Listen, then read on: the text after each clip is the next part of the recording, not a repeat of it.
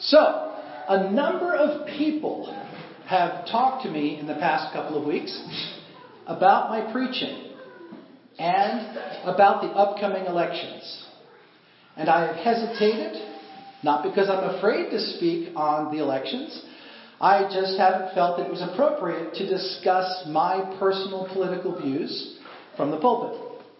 However, as God would have it, our study this week has brought us to Isaiah chapters 32 and chapter 33 for such a time as this. I was greatly intrigued this week as I read the commentators. Each of the scholars that I consulted, it literally felt like they were sitting across the table from me over a cup of coffee discussing the upcoming elections. And I concluded that God indeed desires us to talk about these upcoming elections, and specifically how we as Christians should be responding. So, without further ado, let's talk. Who should I vote for? Well, vote for Shane. No, as a Christian, I want to vote for someone who holds the same religious worldview as me. Okay, so I went online and I asked the question, what religion are the top 3 candidates? And I found out that Hillary Clinton is a member of a United Methodist Church, and she does regularly attend. I found out that Gary Johnson is a member and grew up in a Lutheran church and regularly attends. And I learned that Donald Trump went to as a child and still is a member of a Presbyterian church and regularly attends. Depends on who you're talking to. Some say no, they don't. But according to what I was able to find on the internet, they all are active. Now they're going to start looking on the internet to see if what I'm saying is true. They are all, according to what I have found, actively engaged in their religion. So, taking that at face value, I need to recognize that they are indeed all Christian. So they have the same faith as I. Not necessarily the same religious practices as I do, but they all state in their statement of faith, I believe that Jesus Christ is the Son of God, that He died on the cross, that He went into the tomb. On the 3rd day He rose from the dead. He is now ascended, is seated at the right hand of the Father, and someday He will come to judge the living and the dead. So, all 3 of the top candidates running for President of the United States have a Christian mindset, a Christian faith, a Christian hope. So, that's one check mark on my little who should I vote for, because I want to vote for someone who believes the way I believe. Obviously, I can't get them to be Nazarene. I mean, very, very few of us specifically, but at least they are Christian. So next question, or the next, if you will, litmus test is, what is their worldview and what are their politics? And I believe that those are not the same. Because if you go online and read a definition, the definition of a worldview is a set of beliefs or assumptions that a person uses when interpreting the world around them. Okay? For example, my belief system around the origins of all of creation, all of the universe, are from a Christian worldview. I believe that God created all that is. Okay? So my worldview is influenced by my Christianity, and I understand it is my set of beliefs that help me to understand how to interpret this world. Politics are not the same as worldview. Politics are a person's opinions about the management of a particular government. Okay? So the difference is, as a Christian, my worldview is how do I interpret this world around me? As a Christian, my politics are specifically how should I run this particular government. So if I, as a Christian, were running for the office of mayor of the borough of Fairbanks North Star Borough, I would have a Christian worldview that would guide how I interpret everything around me, but I would also have a philosophy, or an opinion at least, of how I should manage the government of the North Star Borough. So, as I'm looking at this election situation and the three major choices, I mean, there's lots. If you go to some of the ballots, there's probably 10 or 12 people running for president. But the reality is, of the top three, Clinton, Johnson, and Trump, and notice I'm doing them in alphabetical order so that they're not in any particular way or shape of that I'm showing any kind of a preference, okay? But Clinton, Johnson, and Trump are the top three. So if I want, from a Christian perspective, to look at them and judge how I should vote, because see, we have this unique privilege. Under our democratic republic form of government, we the people have the right to say who should be our leader. If it was a king situation, we wouldn't have that right. You kings and queens are done by lineage. They're done by family, the ones who hold the power. Now, yes, there are times when the people of the particular nation don't like the king or the queen or whoever the ruler is, and they do an uprising, and they throw off that ruler, and then they bring to power some other ruler. But in our particular case, we do that every 4 years. Every 4 years. We either say, out, we want somebody new, or we say, we like what you're doing, stay for another 4 years. But our law says that at the end of 8 years, anyone who has been in power over the United States government at that point has to leave, and another president has to come in. So that's where we're at this point in our form of government, in our form of running our country. The law of the land says that President Barack Obama has served the 8 years that he's allowed to serve by law. It is time for him to vacate the office, and we the people need to elect the next president. So, as a Christian, if I look at the Bible, what does it say about who a good person to rule a country would be? Well, in the Bible's time, they didn't have presidents. We didn't have this form of government back when the Bible was being written. Back then, the leader of a country was the king or the queen. So as we look at these scriptures that I have found, you're going to hear the scriptures saying, the king, blah, blah, blah. Okay? Well, understand that that was because that was the form of government that the Hebrew people had. And these scriptures were talking about the leader of the Hebrew government. Okay? So, here we go. Except that I don't have to there we go. The marks of a good ruler. Or you could say the marks of a good king. Or the marks of a good president. And these are the verses that I found. Now, I put all of them on one screen, so those of you who care can take your pictures or can make notes. I'm going to read through all of them, but I will read quickly, okay? So we're not going to take the time this morning to turn through all of these. But just know that they are all from the book of Proverbs. Proverbs 16:10 says, an oracle is on the lips of a king. His mouth does not sin in judgment. The king does not sin in their judgment. Proverbs 28. The king who sits on the throne of judgment winnows all evil with his eyes. What does the word winnow mean? I'm sorry? I can't hear. I'm deaf on one side. Speak loudly. Separate. Sifting. The idea of winnowing is an agricultural term. When you have grain that needs to be separated from the chaff, they literally will put it on a sheet and they'll throw it in the air and let the wind catch the lighter weight chaff that will blow it away, and then the seed falls back to the ground. And so winnowing is separating the useful from the useless, separating the good from the bad. So in Proverbs chapter 20, verse 8, the king who sits on the throne of judgment winnows all evil with his eyes.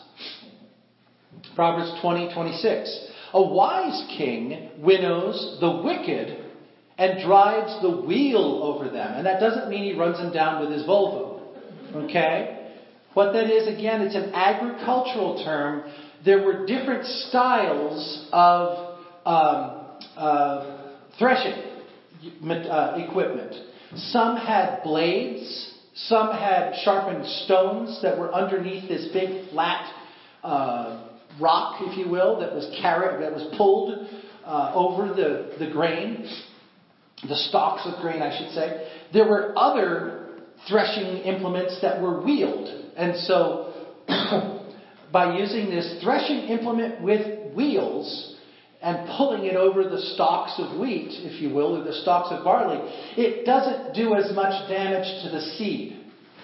But what it does do is it jostles and knocks the seed loose from the stalk, which makes it easier to then separate the chaff from the seed and not have damaged seed. So this idea is the wise king does indeed separate the wicked by doing so in a way that doesn't harm the good.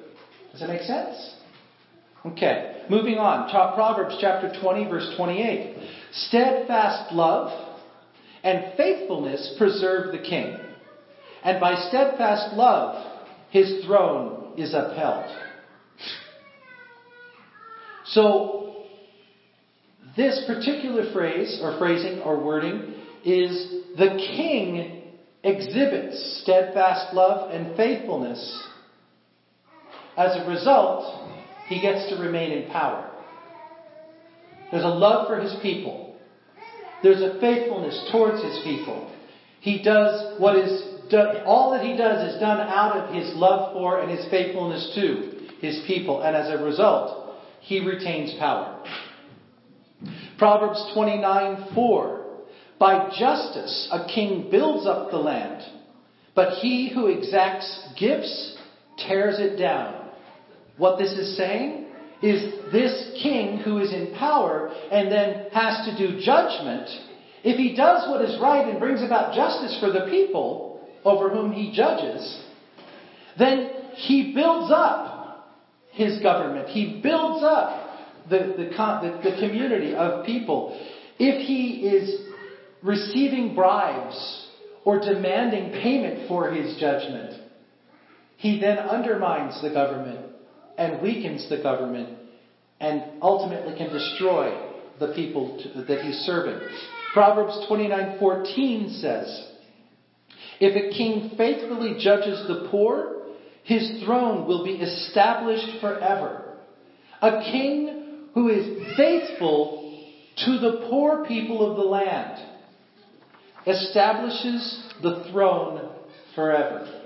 It doesn't necessarily mean in our form of government that they get to stay on the throne, in other words, remain president, but bringing it into our understanding, think about this. If we have a president who so poorly treats or so mistreats the people who are of the lower ranks of our society, there is the potential for those people to rise up and overthrow the government.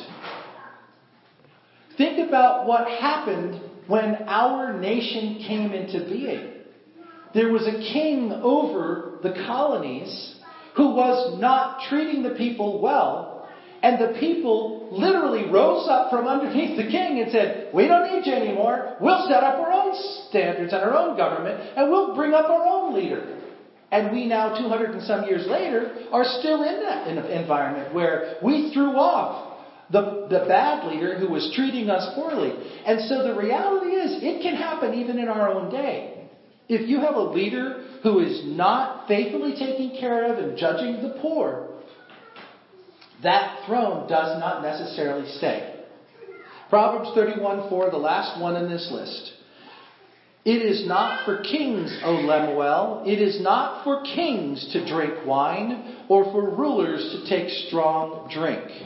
Now, it goes on, verse 31, verse 5 talks about giving strong drink to the poor or the one who is sick, so that they'll get drunk and forget about their troubles. Okay? The idea being here that the leader should be clear-headed. The leader should have always the best interest of the people that they're serving and the land that they're trying to manage, the government that they're trying to manage. There should never be a time where they get to the point where they go, I can't deal with this anymore. I'm just going to get a bottle of booze and get drunk. I mean, an escapism mentality. I'm in it for the long haul. I'm here to serve. I'm doing the best that I can, and I intend to continue as long as I'm allowed to be in power. So that's what the Bible, what the Proverbs, the wisdom literature of the book of God, says about what it means to be a good president, if you will. Okay? Now, continuing on with this idea of what is a good leader, I told you I got into chapter 32 and 33 of Isaiah. So let's look at Isaiah chapter 32. We're not going to take time this morning to read all of it. We don't have time. And we will be most likely for the next 2, if not 3 weeks in these 2 chapters. But we're going to read chapter 32 of Isaiah, verses 1 through 8. Chapter 32 of Isaiah, verses 1 through 8. See, a king will reign in righteousness, and rulers will rule with justice. Each man will be like a shelter from the wind and a refuge from the storm, like streams of water in the desert and the shadow of a great rock in a thirsty land.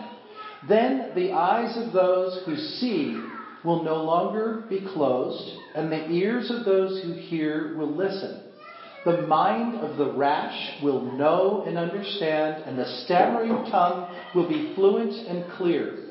No longer will the fool be called noble, nor the scoundrel be highly respected.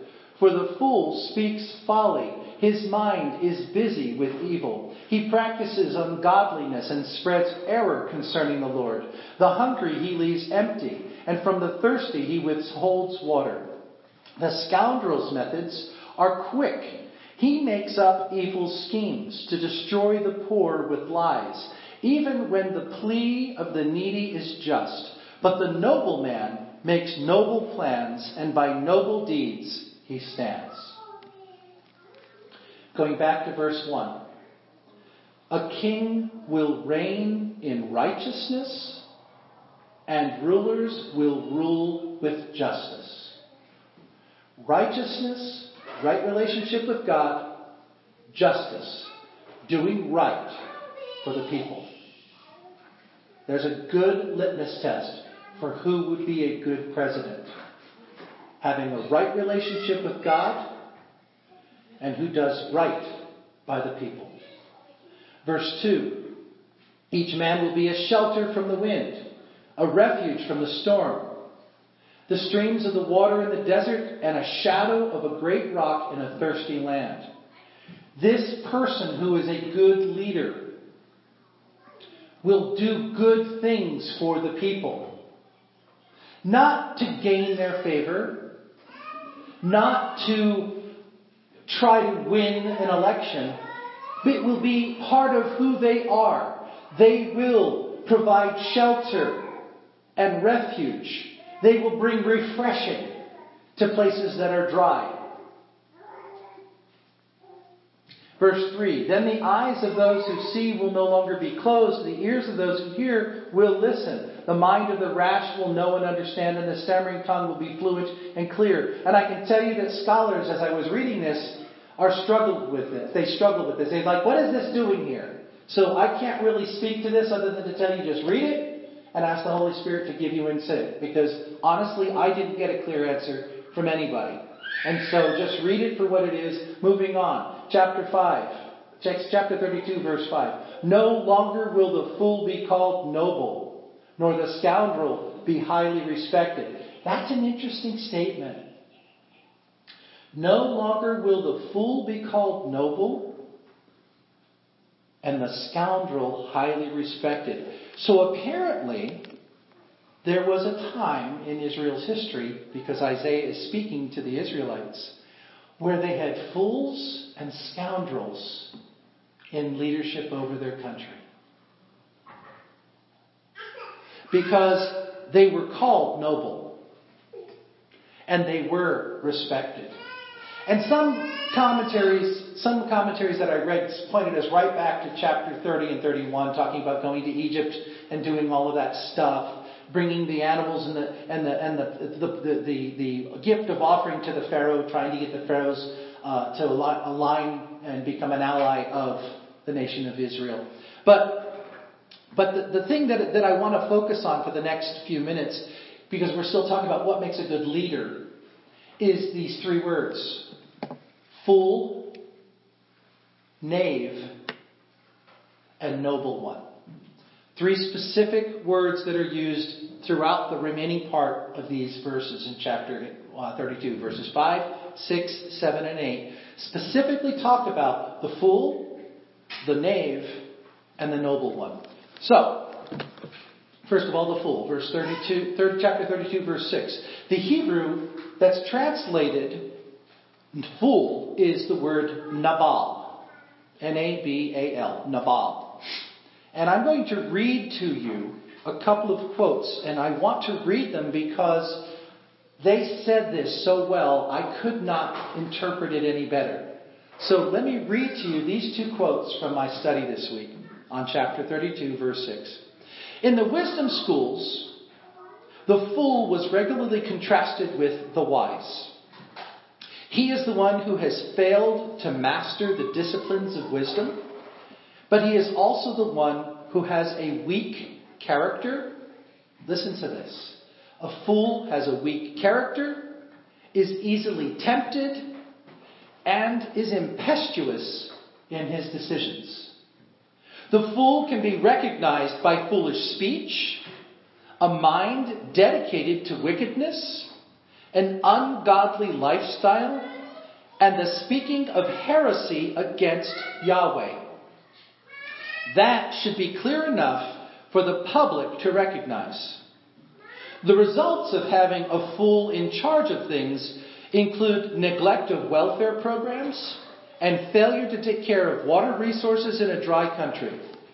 That should be warning enough of the consequences of allowing a fool to rule. Number 2. In Hebrew thinking, the fool, like the scoffer, is a strongly negative term. It describes someone who has consciously rejected God and his ways. It is not merely, as in English, someone who's stupid and ridiculous. In fact, the fool in the Bible may be someone who is brilliant and attractive. He has simply built his life on a lie. I am accountable to no one but myself, and has dedicated his life to propagating that lie. As a result, the kind of ethics that permeate the Bible are foreign to him. The only language he understands is power. Thus, when it serves his ends, he may do good things for the poor and needy. But if they get in the way of his schemes, he has no concern for them at all. That is the fool. Here is the knave. The Hebrew word translated knave is K-la-i. K-la-i. It's actually spelled K-E-L-I-Y. K-E-L-I-Y, but it's pronounced Ket-la-i. And it's knave. The thing that's interesting is, for me, the only time I had ever heard the word knave, because it is a word that has fallen out of common use. The only time I ever heard the word knave growing up was in an old Mother Goose nursery rhyme. The Queen of Hearts, she made some tarts, all in a summer's day. The Knave of Hearts, he stole those tarts and took them clean away. The King of Hearts called for the tarts and beat the knave full sore. The Knave of Hearts brought back the tarts and vowed he'd steal no more. That's my understanding of what a knave is. Some guy that steals tarts. Didn't give me a whole understanding. So I go to Merriam-Webster, the best place to go to understand what a knave is. Well, a knave in archaic terminology is simply a boy or a servant. Well, then that makes much more sense to an old nursery rhyme. A knave would be a boy or a servant in the household of the queen who stole the tarts and got a beating for it. That makes sense. But a knave of hearts, or a knave, is also, and again it's an archaic term, is the jack in the deck of cards.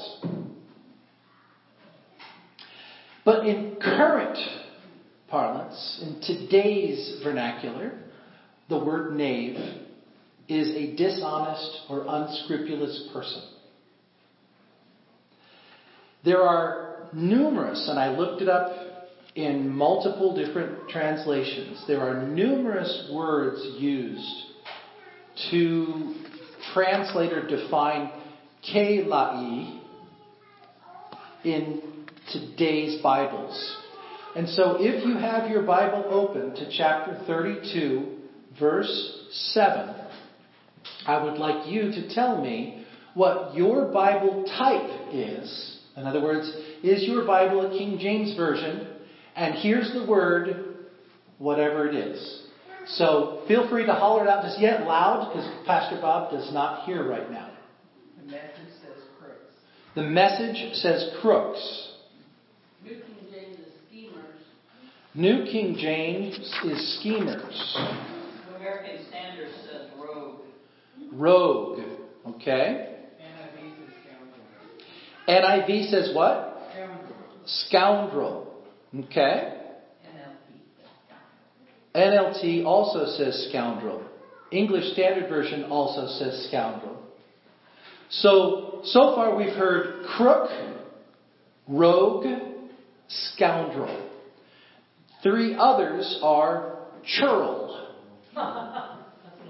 Churl is from the American Standard Version and the King James Version. Wicked person from the New Century Version. Villain from the New Revised Standard Version. And in the Complete Jewish Bible, it says the mean person who does mean things. It's what that translator decided to do. I don't know.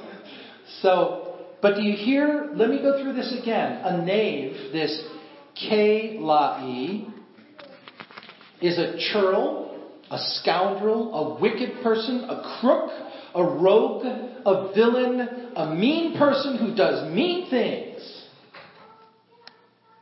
This is what the commentator has to say about knaves. A knave is different from a bumbling fool. He knows better. He deliberately chooses means that are evil and hatches evil plots. His victims are the poor and needy.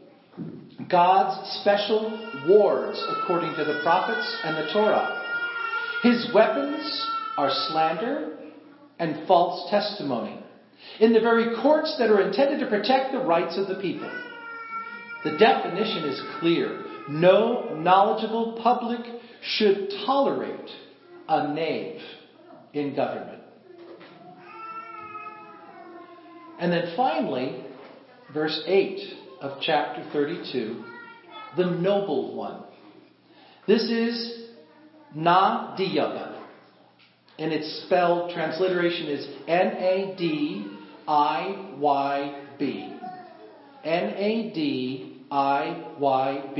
Nadiyab. The quote from the commentator is this. I have 2. A noble one is here only defined by reusing the same word. The dictionaries relate the word to overtones of motivation and voluntariness. The implication is one who has no ulterior motive, who can deal objectively, thinking in ways that are not dictated by his personal interests. Noble things are those that such an independent and willing person would support. He would be free of the pressures of party and special interests. The arch structure suggests that nobility be related to the justice and righteousness of the person discussed in chapter 32, verse 1. Another quote from another commentator on this verse. Many times in life, a fool is treated as someone who is honorable, a noble, simply because he's gained power and wealth. That is not the pattern in Messiah's kingdom. Those are called noble whose actions are noble, that is, generous and giving. The plans and deeds of noble persons are for others, not for themselves. They have learned that the gracious God can be trusted to supply their needs, and thus they no longer need to be grasping, but can become giving. So there you have it, folks. Fool, the knave, or the noble person, according to Isaiah's understanding and exhortation to the people of Israel. Those are the three choices you got. Now, I am not trying to say that Clinton, Johnson, and Trump fit into one or those categories, and you got to figure out which one is the fool, the knave, and the noble person. That's not what I'm saying. What I'm saying is, when I looked at the Word of God to find out what I'm supposed to do about voting, these are the standards that I should be using to look at each individual character and say, which one most closely aligns with all of this? Wow. You got a lot of work ahead of you over the next 2 weeks if you haven't already started. Okay? And that then leads me to the hand-wringing. Oh my God, what's going to happen to our country? Oh my God, who should I vote for? Oh God. And the reality, folks, if you open your Bible and turn to Isaiah chapter 33, there are two specific verses that God wants you to look at. Chapter 33, verse 2 and 33:22. And I'll read them to you. You don't have to open it back up. Isaiah 33:2 says, O Lord, be gracious to us. We wait for you. Be our arm every morning, our salvation in the time of trouble. And verse 22 says, For the Lord is our judge. The Lord is our lawgiver. The Lord is our king. He will save us. Now, again, I have a couple of quotes here I want to read to you as I close this up. The civics lesson that we find here in Isaiah chapter 32, verses 1 to 8, gives the hearer or the reader the tools to pass judgment on the leaders and their policies that are described in chapter 31. Are those going down to Egypt to be termed fools, knaves, or nobles? Chapter 31 would probably have accepted the designation of both fool and knave as accurate. The episode also serves to place the blame on the public, and this is the part I wanted you to hear. The episode in chapter 31 also serves to place the blame on the public. Any public that fails to recognize the character of its public officials, that fails to speak out in protest, and so bring about changes in personnel and policy, shares the blame for the results. The people of God are often blind, unperceptive, and uncommunicative, not only about the ways of God, but also about the ways of human beings in leadership and government. And when they are so, they stand judged along with the fools and the knaves they failed to identify and remove. You have power, folks. You may think, oh, I'm just one vote. What does it matter? It matters. You've been given a great privilege by being a citizen of this country. And you should not neglect it, regardless of what anyone on television tells you. Every vote matters. In these circumstances, another quote, in these circumstances, the people of Jerusalem were faced with the utter bankruptcy of government based on human wisdom. It is against this background that Isaiah pointed to the only alternative that could secure the nation's future. A government grounded in the kingship of God. Hezekiah reverted to this kind of government at the 11th hour of the Assyrian crisis, but Isaiah looks in these chapters to the day when this will be the habitual stance of leaders and people alike. Then, indeed, a new age will have dawned. This is the state of affairs we pray for in the words of the prayer Jesus taught us. Your kingdom come, your will be done on earth as it is in heaven. The words I want you to hear, folks, are this. Number one, it is your responsibility to vote. And if you don't vote, you stand in just as much judgment as the fool and the knave that is allowed to stay in power. And number two, it is our responsibility as Christians to pray to the King of Kings so that His will be accomplished. So that the leader that He has already decided should be in place is the one that goes in place. And finally, let me give you a quote out of 1 Timothy chapter 2, verses 1 through 3. First of all, then I urge you that supplications and prayers and intercessions and thanksgivings be made for all people, for kings and all who are in high positions, that we may lead a peaceful and quiet life, godly and dignified in every way. This is good, and it is pleasing in the sight of God our Savior.